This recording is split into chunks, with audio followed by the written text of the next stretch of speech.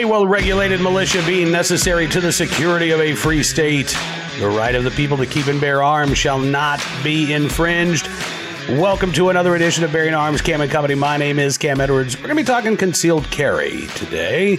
Taking a look at what's going on in one of the most anti-gun states in the Union, at least historically speaking. And unfortunately, they're living up to their history there in Hawaii right now. Over the past 3 months now, I guess, maybe 4 months, we have seen states around the nation respond to the Supreme Court's decision, New York State Rifle and Pistol Association versus Bruen, in one of two ways. In the shall-issue states, the vast majority of the country, now it just changed, quite honestly.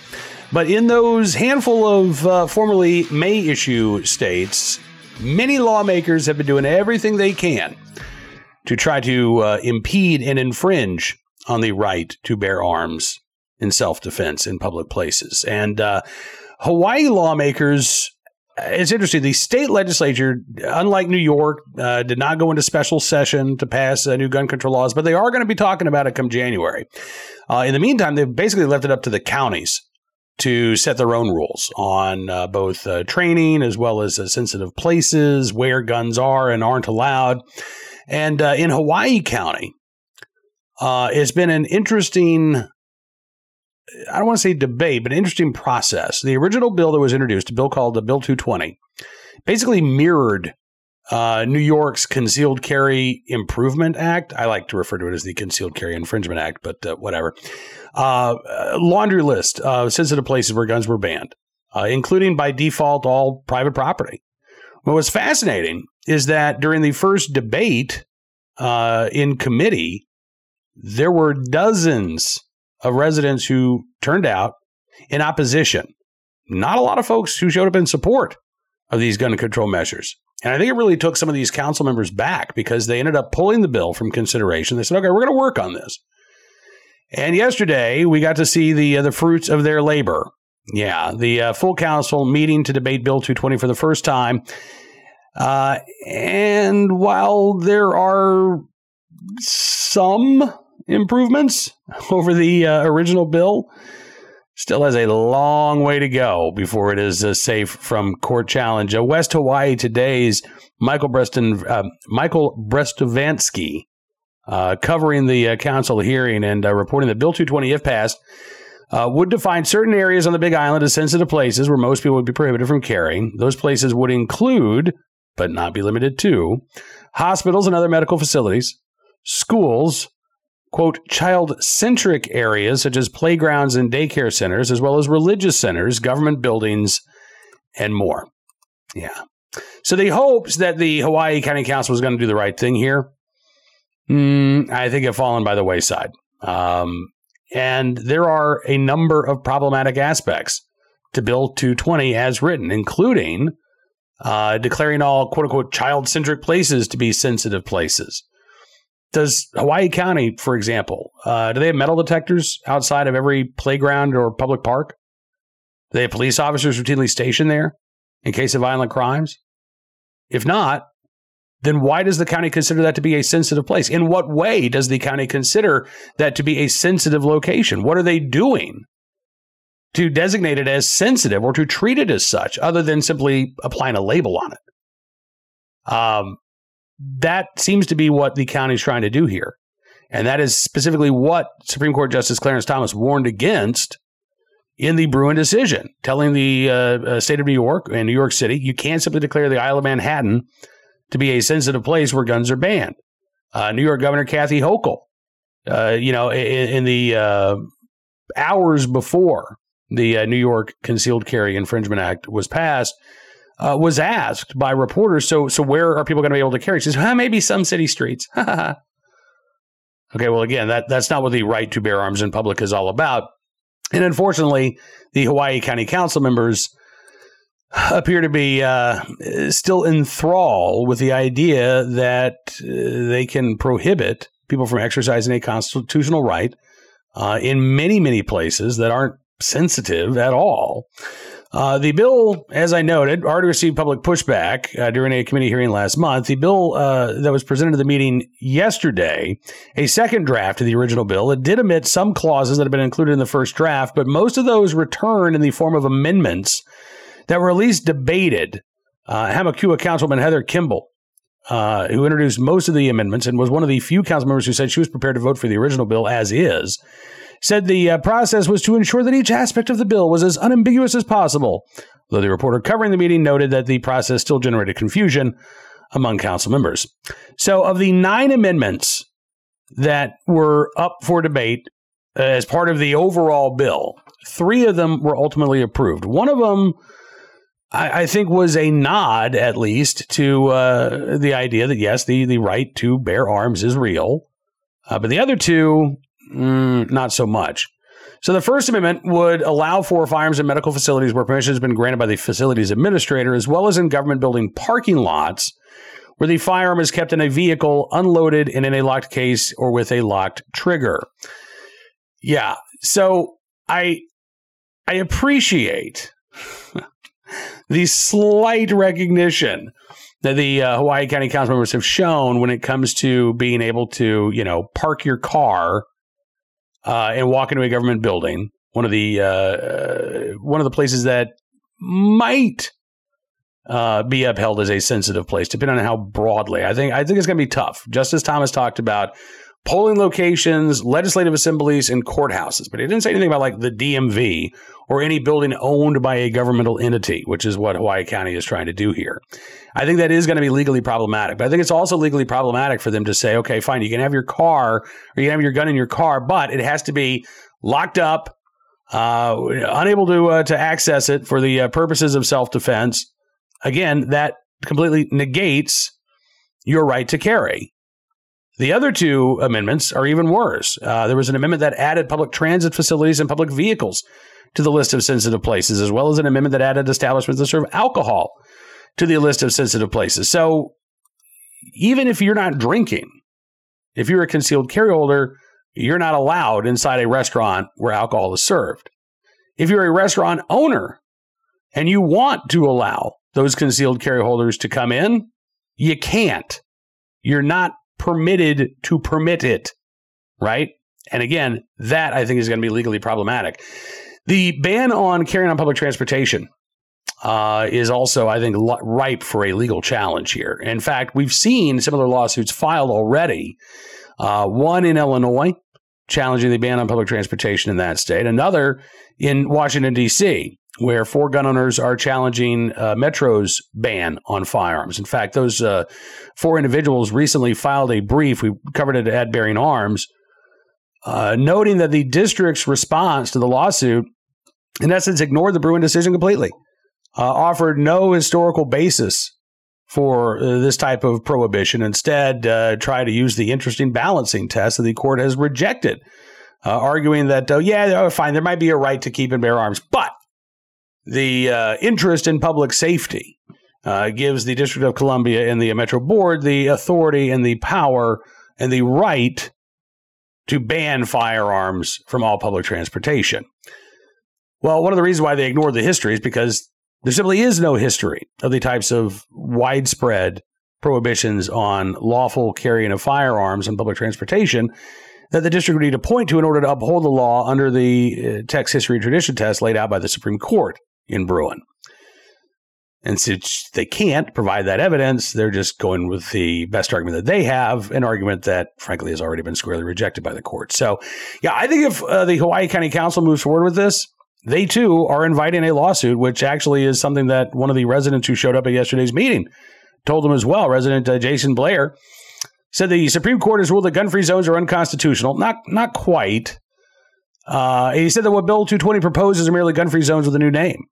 He added that a bill is a violation of not only the Second Amendment, but also the First and Fourth, and said that council members who support this bill will not have the county's protection from a lawsuit regarding the bill of passes. Another resident, Brian Lay, said that licensed concealed carry holders statistically commit fewer crimes than law enforcement officers, that drunk driving kills many more people than firearms, particularly in Hawaii. And he said if you want to do something about public safety, you should do something about drunk drivers. You should do something about the fentanyl that's being pushed out there. In response, by the way, Heather Kimball, the pro-gun control county council member in Hawaii, said, well, I actually know you're wrong, sir. There was a study by the British Medical Journal back in 2019 that showed when gun laws are relaxed, violent crime goes up. Now, we can point to studies. In fact, we talked with a doctor out in Omaha about a month or so ago who just did a study with some of his colleagues looking at what happens to crime rates and gun sales. Is there any correlation? And found no correlation between rising gun sales and violent crime rates.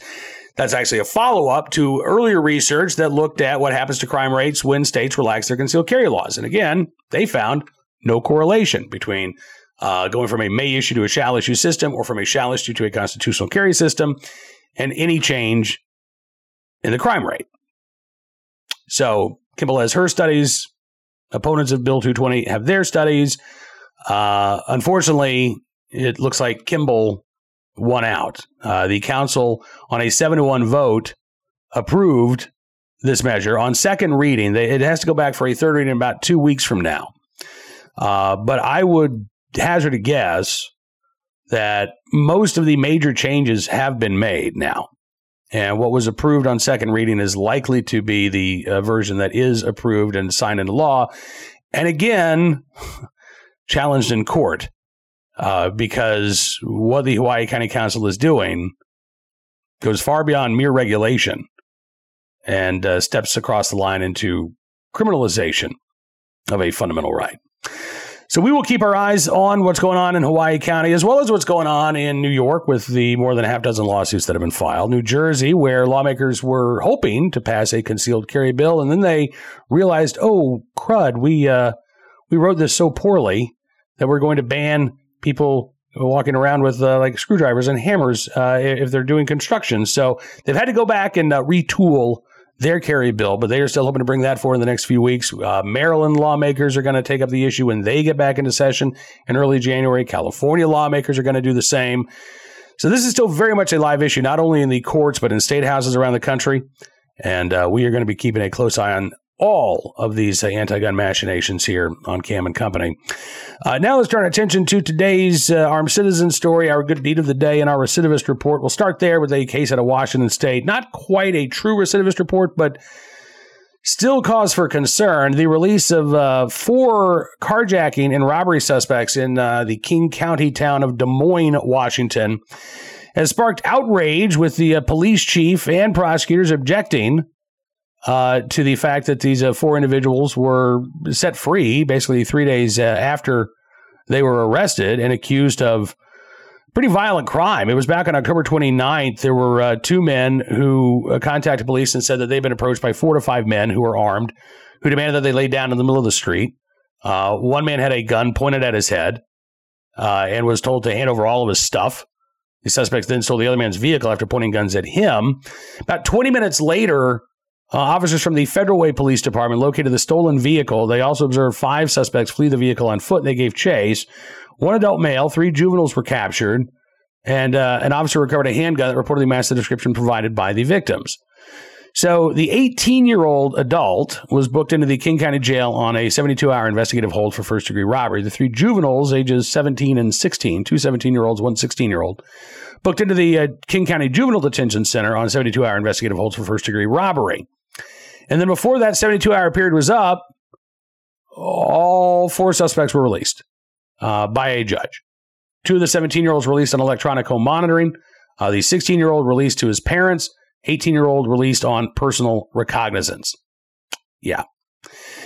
Now, the police chief in Des Moines, a guy named Ken Thomas, said that he was extremely disappointed with the decision to release dangerous armed violent criminals back into the community with seemingly no consequence. He said, these actions taken by prosecutors and judges undermine the mission of law enforcement to help keep the community safe. And he said the 2 victims in this case were not taken seriously by our criminal justice system. Prosecutors pushed back, saying, look, we argued to keep these suspects in custody, and instead it was a judge who decided to release these individuals over the prosecutor's objections. However, there's also a little more to this story. The King County Prosecuting Attorney's Office also said that while the prosecutors had argued that the adult suspect should be held on a $100,000 bail, and the juvenile suspects should be held in juvenile detention. The documents submitted by police for the court appearances for all 4 suspects contain a question. Does law enforcement object to their release? And for all 4 of these individuals, the no box was checked. Yeah. Spokesman for the King County Prosecuting Attorney's Office says the defense was aware of this and was considered by judges as a counterpoint against prosecutors' argument to hold suspects in secure detention. We have previously shared with police the importance of this section and objecting to release. So while the police chief blaming the judges and prosecutors blaming the judges, but also pointing the finger back at police saying, listen, your officers did not object to these suspects being released. Now, maybe if they had, they'd still be behind bars. Now, maybe not. Maybe a judge still would have released them on their own recognizance, released them on electronic monitor, released them to their parents. But it is hard to complain about the, soft criminal justice system when the officers themselves apparently did not object to the release of these suspects, right? Now, today's armed citizen story from Ohio.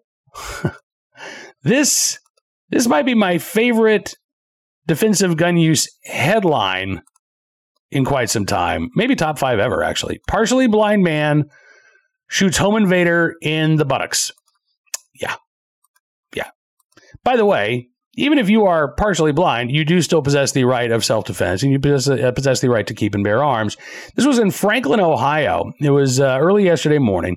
Police say they were called to a home about 3:30 after a homeowner said he shot at a burglar. Victim told 911 dispatchers, I got a shot off him. He was coming right towards me. Victim's nephew told local media, Channel 12, that his uncle was partially blind or is partially blind. He just got home from the hospital Tuesday evening. And again, was confronted by this burglar in his home. Police, with the assistance of a canine, followed a trail of blood down a nearby alleyway, and they found 36-year-old Jeffrey Carl hiding in a shed. That shed, owned by a gentleman named Joe Lewis, happens to be a friend of Jeffrey Carl's. Lewis was interviewed by Local 12 and said, my reaction was, damn, somebody shot that boy in the ass. Yeah, apparently that's what happened. Jeffrey Carl apparently knows the homeowner in question as well and told police that the victim was, quote, an uncle, pretty much. He said he broke into the victim's home when he did because he thought that the victim would still be in the hospital. Wow. That's what you do to somebody you consider an uncle? Holy cow. Now, Jeffrey Carl's buddy, Joe Lewis, says he's not a dangerous person. He's just got issues like all of us do. Channel 12 says those issues include a history of drug and weapons charges. Victim's family says before he was shot, Carl stole guns and music equipment from the victim. Carl, taken to local hospital, then taken to jail. He'll be charged with burglary, and they also had a warrant out for domestic violence. His friend Joe Lewis says, I'm hoping he gets it right. Hoping he gets his life right. That'd be nice. But in the meantime, first of all, just don't steal in generally. Don't break into people's homes, and you can avoid being shot. But, listen, if this is how you treat your family or someone you consider to be family, someone you consider an uncle, holy cow, man. I think you're going to have a conversation with your defense attorney because I'm pretty sure your uncle doesn't consider you to be a member of the family anymore. We'll follow up with this story if we can find any more details going forward. But, the burglar's going to be okay. He's facing charges. The homeowner, thankfully, uninjured, unharmed, and uncharged. Finally today, our good deed of the day in the right place at the right time, willing and able to do the right thing. A New York police officer on vacation in Washington State who ended up walking several miles down a mountain after running across an injured hiker. Yeah. Dave Mahabir is a police officer in Clarkstown, New York. And he and his girlfriend were on vacation in Washington State. They were doing some hiking in the Cascades.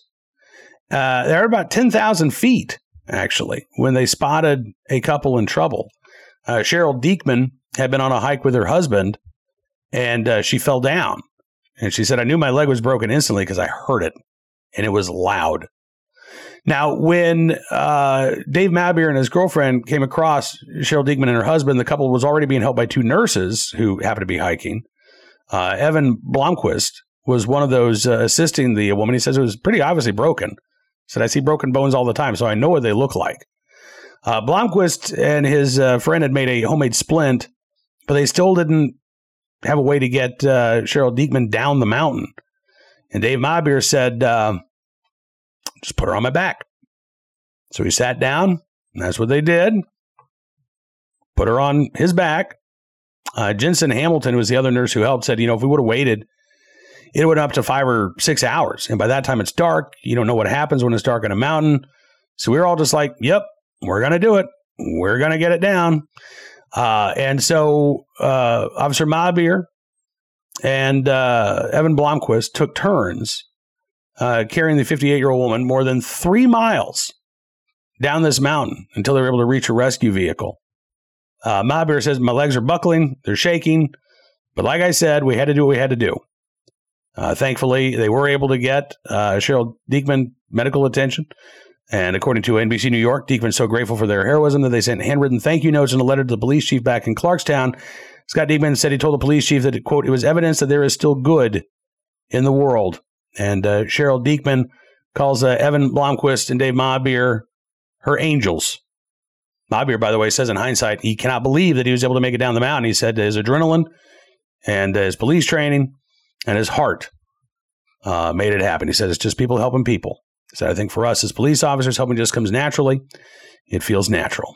So in the right place, at the right time, willing and able to do the right thing, helping a woman with a broken leg down a 10,000-foot mountain.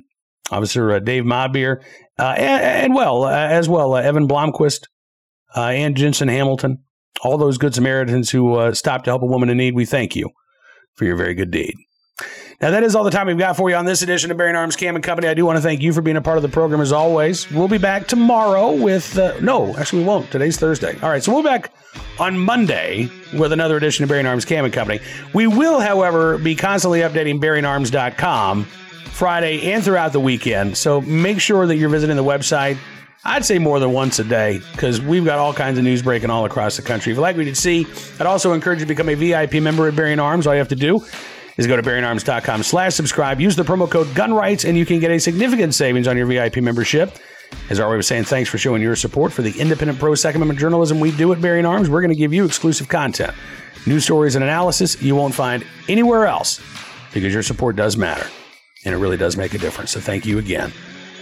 All right, enjoy your weekend, everybody. We'll see you back here soon. Until then, be well, be safe, and be free.